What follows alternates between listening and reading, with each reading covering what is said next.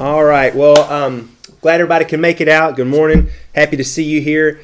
I mean, basically what this tells me is you would like to take some steps forward on trying to be a good witness in the workplace for Christ. So that's encouraging to see you guys here. It lets me know that you're concerned about that.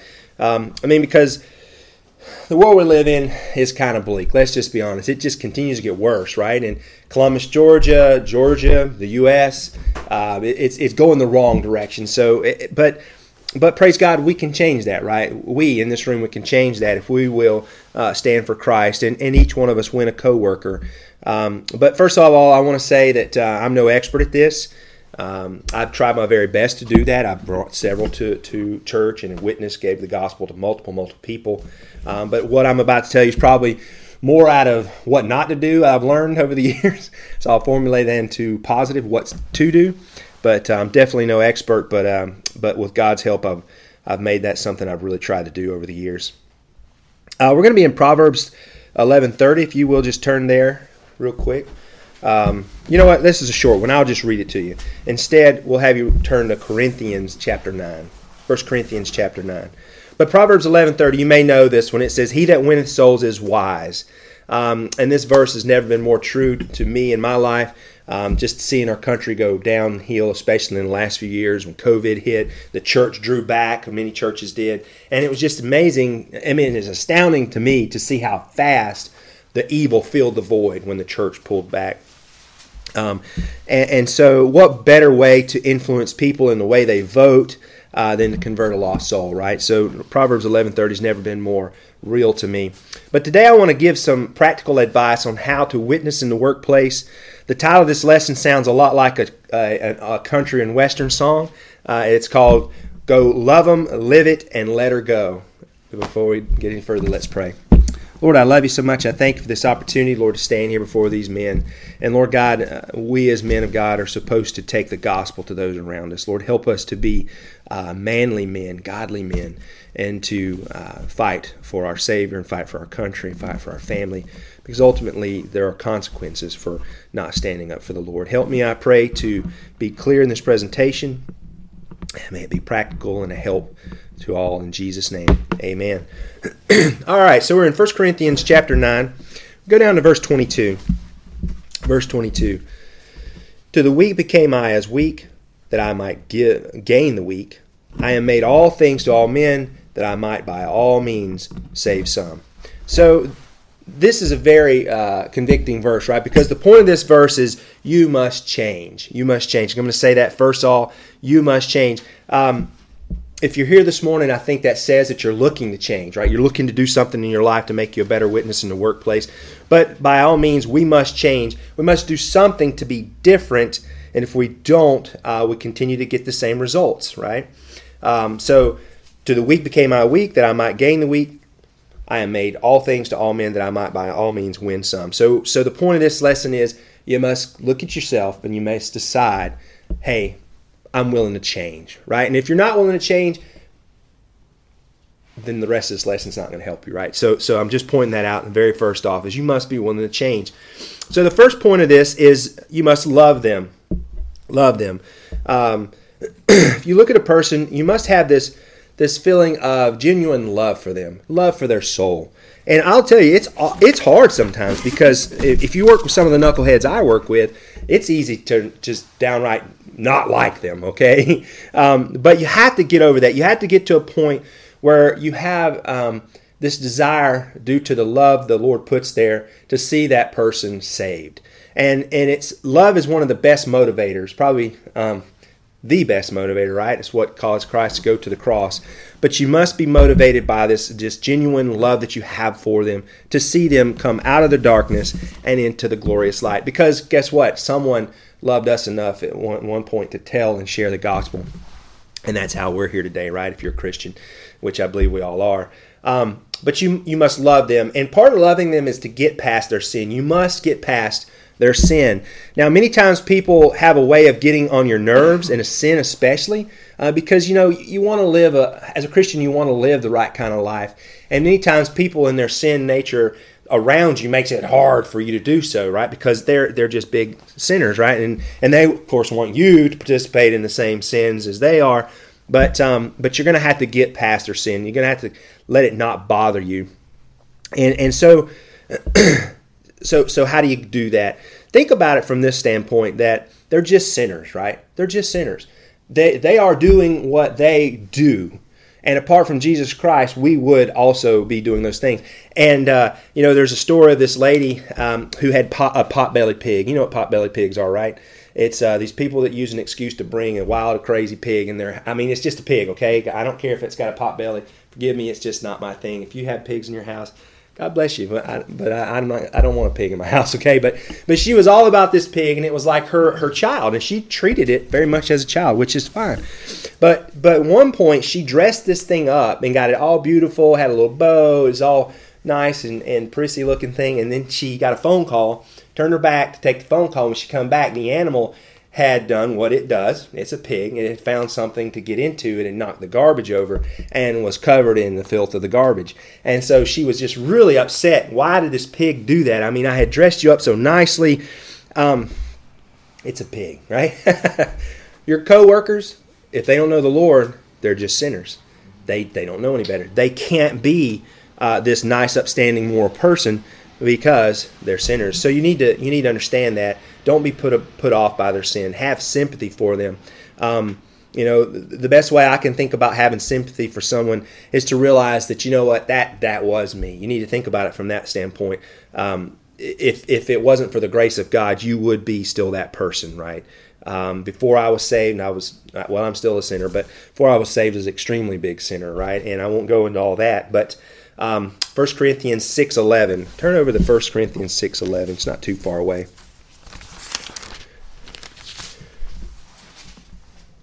It says, "And such were some of you, but ye are washed, but ye are sanctified, but ye are justified in the name of the Lord Jesus and by the Spirit of our God." In other words, such were some of you. Before you come to know Christ, you were just like that dirty, rotten sinner. So maybe if you think about those things when you're put off by their sinful habits and things they do at work, think about it from that standpoint, because you're going to need to get past their sins if you're truly going to share, or if you're truly going to have a genuine love for their souls.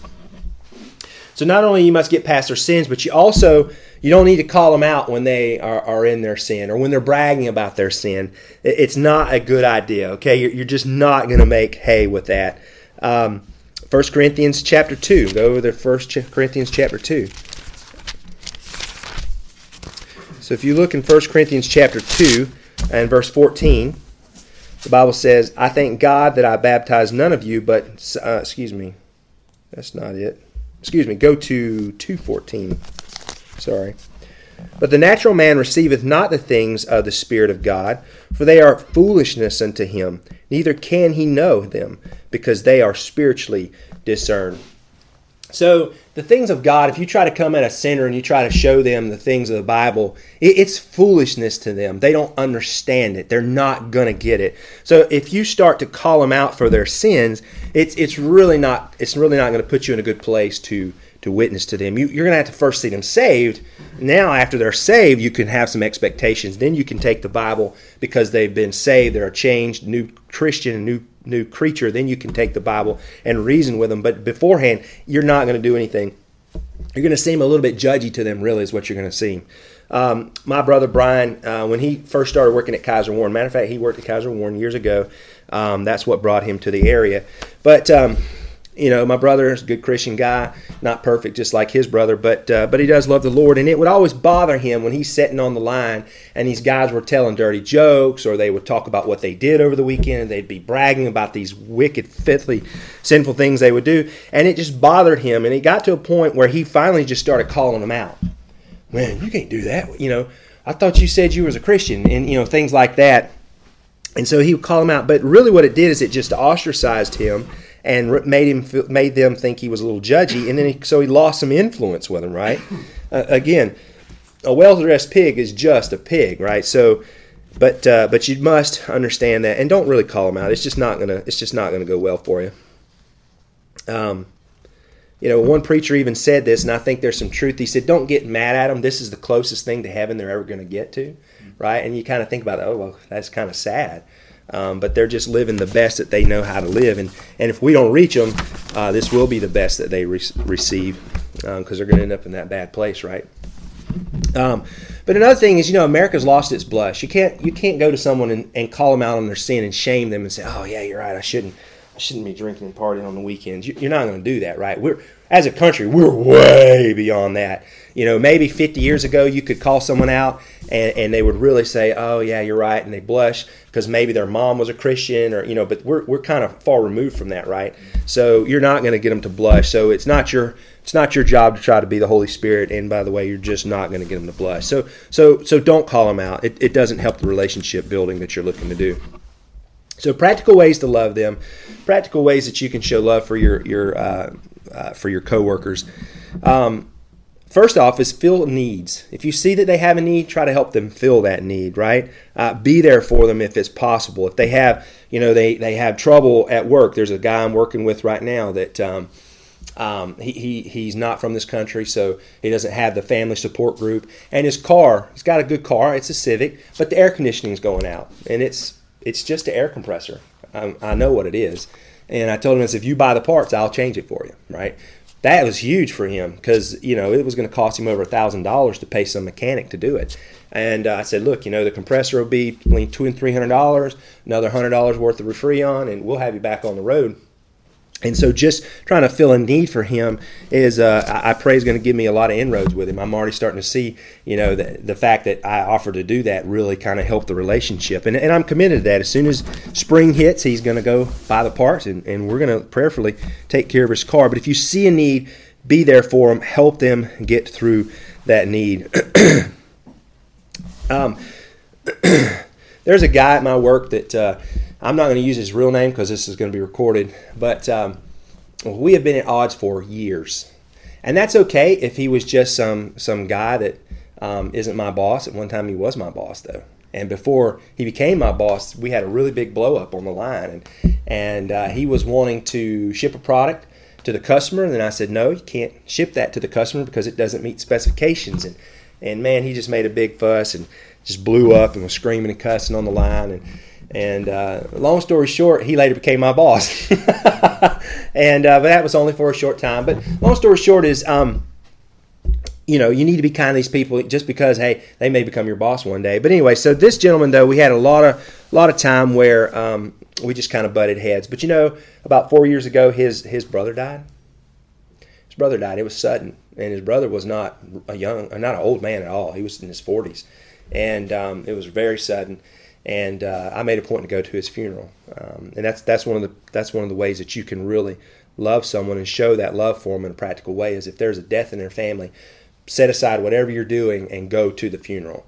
Even though we were at odds at times, he was so thankful for me being there. He hugged my neck, told me thank you for coming, and just a small way to show him, look, we care about you, man. Care about you. I know there's differences, but I care about you. As a Christian, I definitely care about you, right? So. I'll tell you, there's a large number of funerals I've been to at work. I've actually been to more funerals at work than I have for people here at church. I'm ashamed to say. But it's just hard to get off from work and do that. So, but I made a point for those people at my work to make sure I do that because, again, I'm trying to invest in them, and it's just a way to show that you love them, that you care. So if there's either a death in the family or if there's a need they have, try to fill that need. Also for new people, a lot of times there will be new people that come. If someone new comes in, especially in my case, a lot of times there's a lot of foreign people come in into engineering and so forth. They don't have family, don't have anyone to help them. Put your arm around them and help them. They don't know their way around. They don't know where the bathroom is. But if you put your arm around and say, hey, I want to introduce you to the team, and you go around and you introduce them to everyone, now they know when they have problem 1, 2, 3, ABC, they know this is the person they go to, right? So you really help kind of onboard them and catapult them. It really helps them.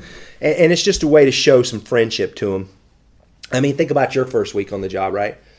It's like, where's the bathroom? Where's the coffee maker? I don't know what I'm doing. Help me out here. You kind of feel sort of off kilter.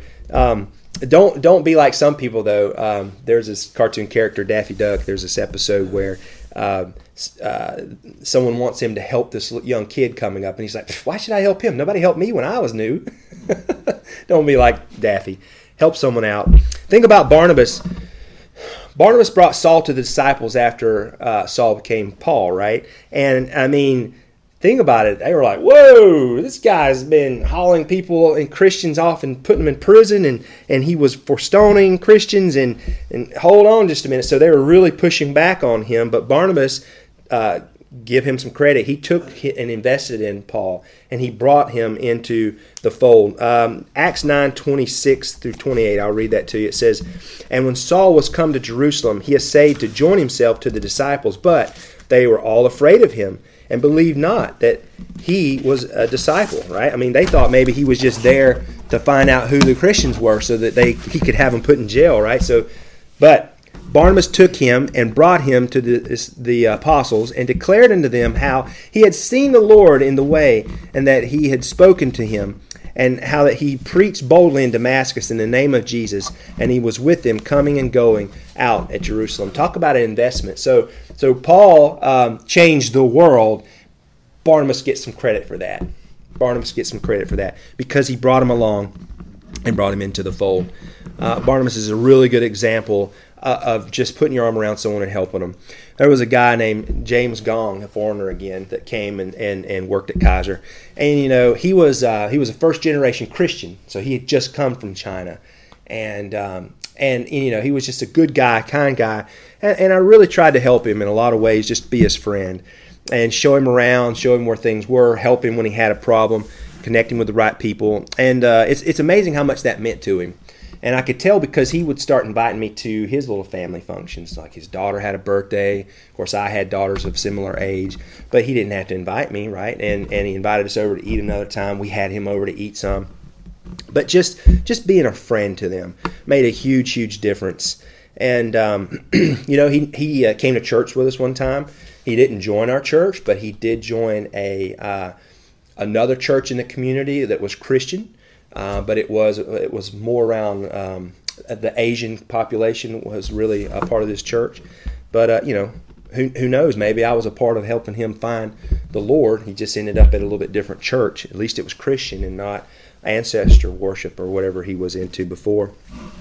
But that brings me to the next point. Just make them your friend, right? Make them your friend. They don't have to be a new person for you to make them your friend. There are a lot of hurting people out there. There are a lot of people that are just experiencing things that you may never know. But just make it your mission for them to be your friend. There's another guy. He still works at Kaiser. I won't use his name, but he was from an Indian background. And I remember when he first came, I was really trying to practice this, what I'm telling you, and befriend him because I knew he didn't have any family or anything in the area. And so at one point, I invited him to go hunting with me. And this was like opening day, and I just thought he would say no. I don't know. I was trying to be kind. I was trying to invite him to something, and he said, yeah, he would like to do that. So first day of season, it actually was cold that morning. Unlike these days, it seems like it's like hot. It's opening day. And so he went with me. We drove way out in the country and climbed up into a tree, and he was not prepared for it to be so cold. So he was shivering, and it was funny. He would try to hide it. He was being like real rigid. And then I would look off, see if I saw something over here. And when I was looking away from him, he would shake. He would shiver. And he shook so hard, the whole tree shook, And I laugh about it now, but that day I was not really happy, okay? I was just not happy. We didn't see anything. But that's okay because it was just the first step to try to be a friend to this guy. And we're still friends today. We need to get together again. He got married since then, and I really need to get together with him. He's a good guy. And we've had a lot of conversations about the Lord. I've shared with him Christ, and we talked about some of the differences in the Hindu, I guess it is, religion there. He encouraged me to read a book. It's basically, I think the name of the book is How to Make a Man, and it's basically a summary of the Hindu faith. And, of course, I gave him the Disciple book, which is a really good book Pastor's going through right now. And just being a friend to him, try to help him along. Because it's a long game, guys. You're playing a long game here. Because you get to work with them. They get to see you. It's like, they're going to know you to some respect, so it's a long game that you're playing. Remember, you're witnessing to them as you're at work, and it needs to affect how you behave around them. And it may get disappointing along the way, but stick to it. They may disappoint you, but keep sticking to it because, again, it is the long game. So first off, to witness in the workplace, you need to love them. You need to love them. But secondly, you need to live it. You got to live it. You got to pull your own weight. First point, got to pull your own weight. So if you're known at work for not pulling your own weight, you're not going to be able to have inroads with people. Matter of fact, if you're kind of known for being lazy, maybe you shouldn't tell people you're Christian. I'm just going to say that, okay? Because it's a poor testimony, right? When they see you, they need to understand, yeah, this guy works hard and he pulls his own weight. Don't let people tell dirty jokes around you. Again, these are practical things, but don't let people tell bad jokes and use foul language around you. You should stop them from doing that. You can do it in a kind and good-mannered way, good-natured way, right? I would say things sometimes like, hey, guys, keep it PG around here. You don't want to hurt my virgin ears. Or I got tender ears or something like that. Or I might say, brother, this is a PG zone over here. This area is PG zone. You can take that rated R stuff somewhere else. Say it in a kind and funny way, but you let them know, hey, that's not cool. Or I would say things like this sometimes. I would say, is that a technical term? That's a technical term you just said there? I've never heard that. That's a technical term, man. Do you have to use technical terms? And then one time there was this gentleman, he used GD all the time, and man, that flew all over me. And so I was a little more forceful with that, and I would say, does it have to be GD? Does it have to be GD? I mean, come on, can't you use some other words? And then if they don't stop, I just walk away. In one example in particular, I worked at this company called Lucent Technology right out of college. And Lucent made fiber optic cables at the time. They don't anymore. They sold it. But anyway, I had to work with this guy. His name was Robert. And Robert was a line supervisor. And my job was to come out there and help fix the line and find problems with the line. And he had a foul mouth. And then one day he was talking to me about this machine, this blankety-blank machine, and he was going on and he used the GD, and I was so mad, and he just kept saying it. And finally I said that to him. I said, Robert, does it have to be GD? I mean, come on, every other word, does it really have to be that? And he paused for a minute, and then he got red in the face, and he looked at me and he said, I'll say any blankety-blank thing I want to say, like that. And I was mad. Of course, I was all red, and thankfully, I didn't say anything I shouldn't, but I looked at him and I pointed my finger in his face and I said, look, you and I have to work together, and I'm not going to listen to this filthy. And I turned around and walked away. Well, the next day, I come back out there and I was afraid of what it was going to be like. And Robert came up to me and he shook my hand and he said, I'm very sorry. I shouldn't talk like that. You're right. I'll never talk like that again. And some of the ladies on the line pulled me aside later and thanked me for standing up like that. Apparently, it was really ruining the line because he was like that with everyone, and the ladies in particular. And apparently, they also shared with him their displeasure in his language, and he decided, I got to stop this, and he cleaned it up, right? So, you have some influence over people. Many times you don't even know it, but don't let them talk filthy around you. If you let them talk filthy around you, you're implicated in it, right? You're basically complicit in it. So don't let them do that. And then here's one that the Lord really worked on my heart when I first came to Columbus, Georgia. And again, this was all from the Lord because I didn't want to do it. Pray over your meals. Pray over your meals. And it seems like a little small thing, but that's something that God just whooped me about. And in the beginning, I was chickening out. I would like pray over my meal like this.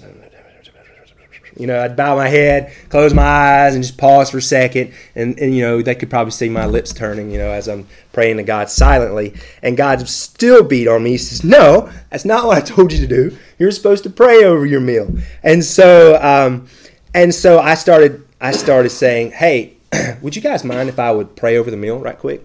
And pretty much all the time people will say, sure, yeah, go for it, and they may not exactly join in, but they'll be respectful enough to let you pray. And then pray, right? Just pray out loud, pray in earnest. Don't make it a long prayer, but acknowledge God. He brought the food. Thank Him for His blessings. Maybe if you know something about their life, something they're struggling with, you might say a quick prayer for them. Bless Bill because I know his wife's sick or something like that. And then end it and you guys eat. And again, Lord beat up on me about that until finally I started getting into a habit of it, and then came the day I went out to lunch with my boss that day, and then I struggled with it on the way over there. I'm like, it's just he and I, am I going to pray over the meal? And the whole way he's talking, carrying on, and I'm just kind of like not saying much, because in my mind I'm praying, and I'm like, Lord. And so, and when we got there, I just stopped and said, would you mind if I prayed for the food? And he was thankful for it. And of course, I could eat my meal in comfort now that I prayed out loud, right? And so, and ever since then, I've really made that a thing I do. Every time the Lord gave me a new boss, made sure and prayed in front of that new boss, even up to the general manager and VP of the company. Matter of fact, now, if we go out to eat or something, or he invites people out to eat, he always pauses and says, hey, Richard, won't you bless the food? So you got the general manager of the company asking me to pray. And I thought, praise the Lord, that's awesome. So, but when you do that, you're basically trying to live it in front of them. These small things many times are a way for people to see that you're a Christian, and they'll be drawn to you. And one time it actually saved me from hiring a nightmare, okay? There was this gentleman, we had an engineering opening, and this guy was like highly decorated. He was an Iranian, but he was a Muslim, right? Okay, but his resume was phenomenal, and I prayed about it. I was like, Lord, and I felt peace about having the guy in an interview, and I'm like, I can't not hire the guy because of who he is. If he's got the skills we need, I'm going to have a terrible company if I discriminate against someone because I think they may not be a Christian or they may be an Iranian, or I can't be like that, right? I need good engineers. And so, he was like a fluids engineer. He studied impellers and stuff on, airplanes. So I was like, okay. So we brought him in and we interviewed him. And my boss at the time, the director of engineering, went with us. And I said, hey, would you mind if we prayed over the meal? And sure, in my country we pray. So we prayed. And he was good with everything I said until the end when I said, and in Jesus' name, amen. And when we got done, he reared up like this, and he began to chop and bite at the end of every word. In my country, we pray, but we do not say in Jesus' name, like that. And I was like, well, buddy, here in my country, we pray in Jesus' name. I'm a Christian, like that. And the rest of the meal, as you can imagine, was very hard to swallow, okay? We got back to the office. My boss, the director of engineering at the time, says, yeah, I just don't think that guy's going to work out. What do you think? I said, yeah, I agree. He's not going to work out. we took his resume and shredded it. So it really has blessed me. Sometimes I think maybe that I'm even where I'm at the company just because of honoring the Lord like that. But you got to love him. You got to live it. So you got to pull your weight. You got to be a Christian. You got to keep the foul language down. You got to reach out to them, find ways to help them. So you love them, you live it. And then the last part of the country and western song title is you got to let her go. If you're old enough to know who Farley Taylor is, anyone ever heard of Farley Taylor? Nobody's old enough. Farley Taylor in Tennessee, they would talk about "Let Her Go, boys," and then they play some crazy old timey song. Anyway, okay, never mind. That reference is too old for this group. But so anyway, the point is he was just telling them to go. He'd say, let her go, and they would just tear it up on the banjo or whatever. All right, so you got to love them, you got to live it, and then you got to let it go. What do I mean by that? You got to open your mouth, and you've got to say the words to tell them about Jesus and how to be saved. You can live it, you can love them, but at the end of the day, you've got to open your mouth, and you've got to give them the gospel. If you really live it, but you keep your mouth shut, eventually they'll just think you're weird. So an example of that is my son Colt and my daughter Grace making friends. So all growing up and even still now today, my daughter Grace is just very much a people person. And we took her out somewhere. It was for her birthday in January. Her birthday's in January, and she always said she wanted a pool party for her birthday. I'm like, oh, baby, your birthday's in January. We can't have a pool party. So my wife found this place somewhere outside of Atlanta, a nice hotel, and they had an indoor swimming pool. This would be the greatest thing ever. No one's really going to be thinking about swimming anyway because it's January. And so we went there and we thought we were going to have some privacy as a family. And so we went there, and that was kind of her family birthday party one year. She was probably only about 5 or 6. I don't remember the age. And so we get there, and indeed, we were the only ones there except for one other couple who had a young boy and girl, and they just happened to pair up perfectly with Colt and Grace's ages. First thing Gracie does, she goes over there, hi, I'm Grace. You want to play? She introduced herself, made friends immediately, and they played for the next 2 hours. My son, instead of opening his mouth and saying, "Hi, I'm Colt, we want to be friends," he began to try to do things to impress the boy, show him how he could swim just this way. And he would jump in the water and try to do these flips.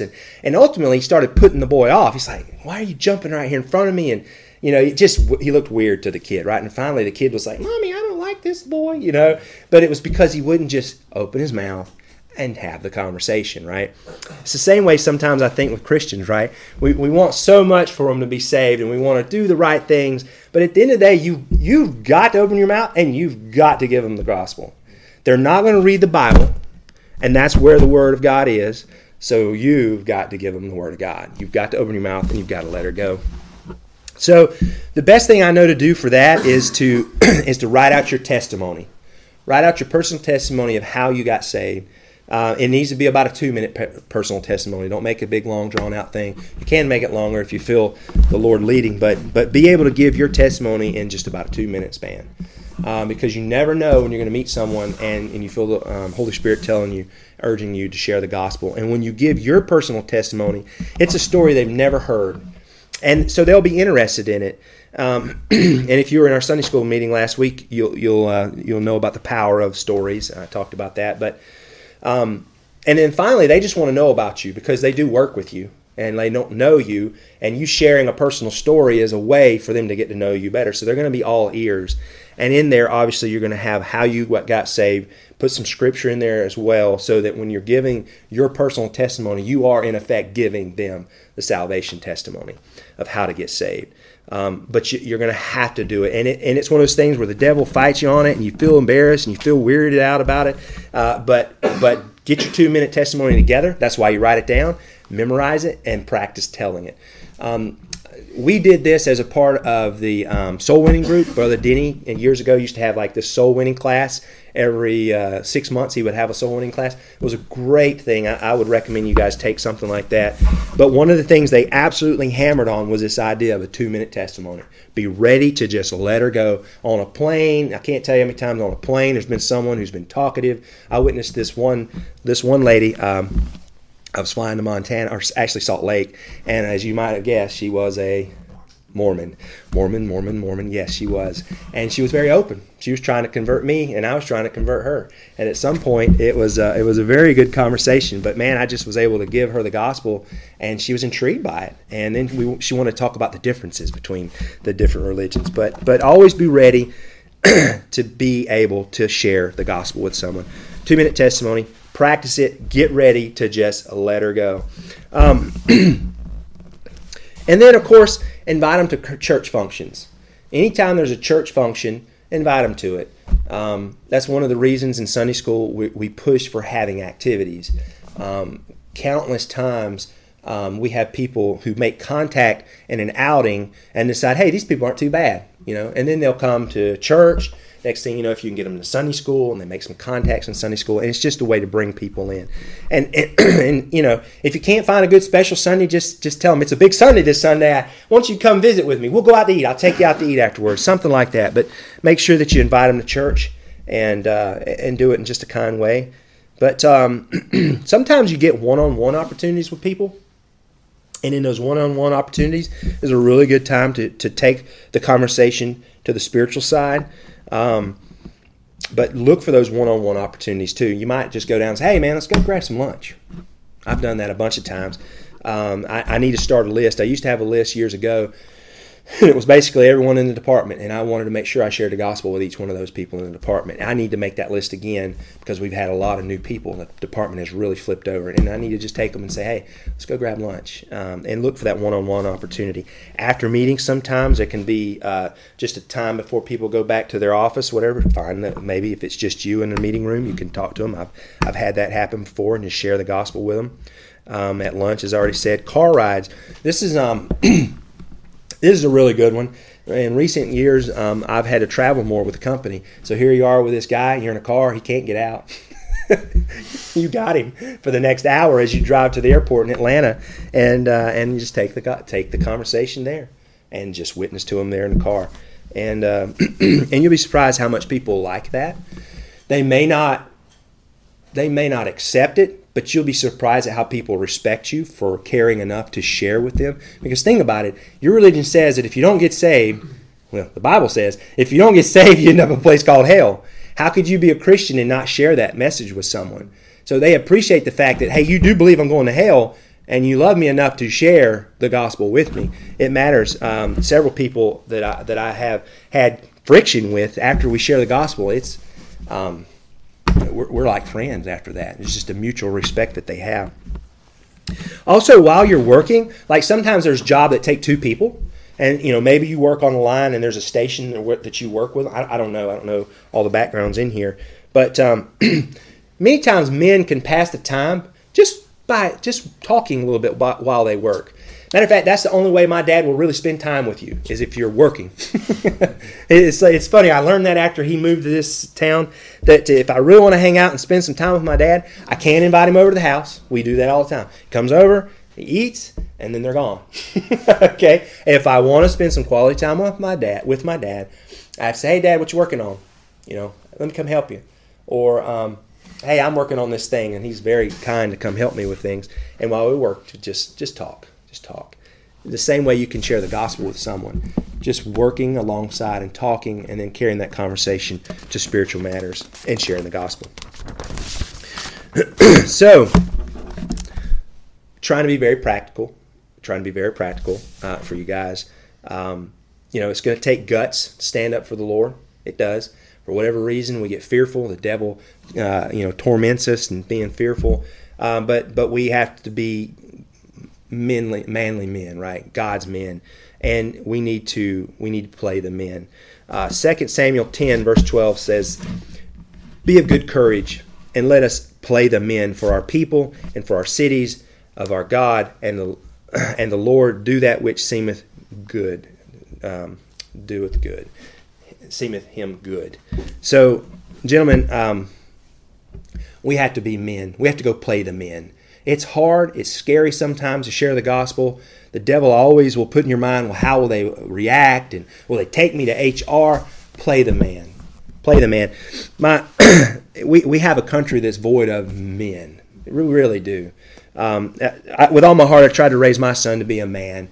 And I remember one example in particular. There was a drainage problem in our septic in the old house that we used to live in. And the root had grown up in there and really just gummed everything up. And I thought, hey, I got a 12-year-old boy. Why am I out here axing at this thing? So I say, come out here, son.